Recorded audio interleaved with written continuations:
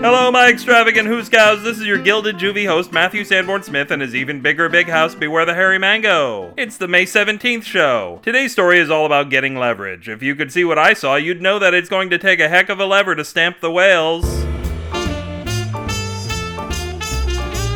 Stamp the Whales by Matthew Sanborn Smith.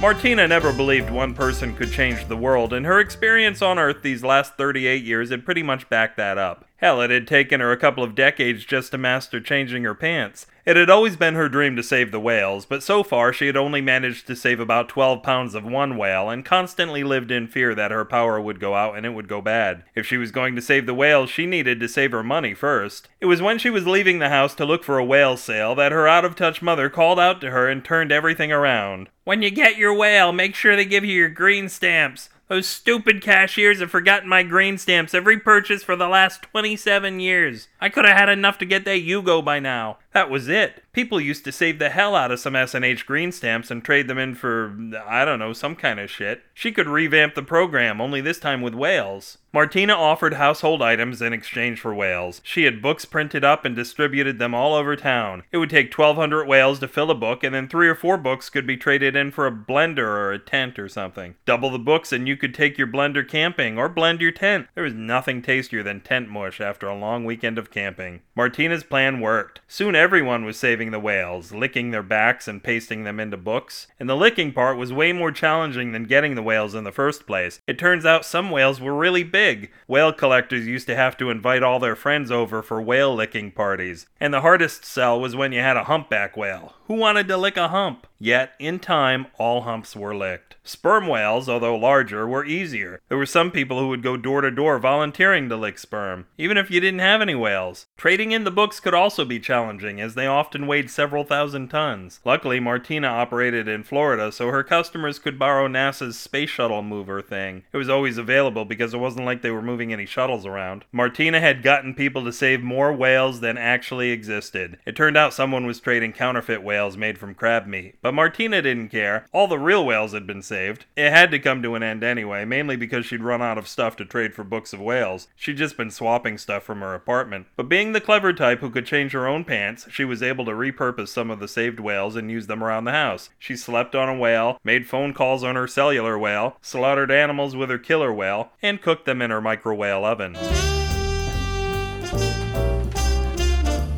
If this story failed to save your big fat funky whales, you can cheat sheet a lesson or two at the web address of the ambergris, bewarethehairymango.com. Dance hyperkinetically in the comments for this post or bear email me and we'll dig each other gravely at matthew@bewarethehairymango.com or enjoy a tasty pie before we go at bewarethehairymango@gmail.com. Whenever we're exploring the Amazon that isn't a .com, the SF and SF signal stands for sharpened frogs, the one species that's fighting back against the stoners who lick them. All this time they thought they were hallucinating their forked tongues. The green warriors of sfsignal.com might have a little something to do with it. That explains why the .com Amazon has all their frog sharpeners on back order. Lizard whittlers just don't give you the same edge. There's a bunch of crap going on over at bewarethehairymango.tumblr.com. It's not that great, but there's a bunch of it. If your love for the mango was money, I'd never have to ask for another penny by way of the donate button on the homepage. But it's not. It's really, really not. As proof, I tried cashing in your love at the local Piggly Wiggly and couldn't even score a stick of gum. I searched my pockets out of embarrassment, and the only thing I could afford with my pocket change was one of their namesake wiggly pigs. Turns out they're wiggly because of a disease that breaks down porcine connective tissue. That's why they're so inexpensive. Everything just floats around loose in there. Good for soup when you're in a hurry. This podcast humps enthusiastically all the legs in your living room at the baby shower you're throwing for the friend of a friend, so you don't really know most of these people, especially not as intimately as this podcast apparently does now. At least the flea collar is working, but everyone's going to expect you to throw showers for all the leg babies that are being conceived at this most fertile of Creative Commons Attribution Non-Commercial Share Alike 4.0 international licenses.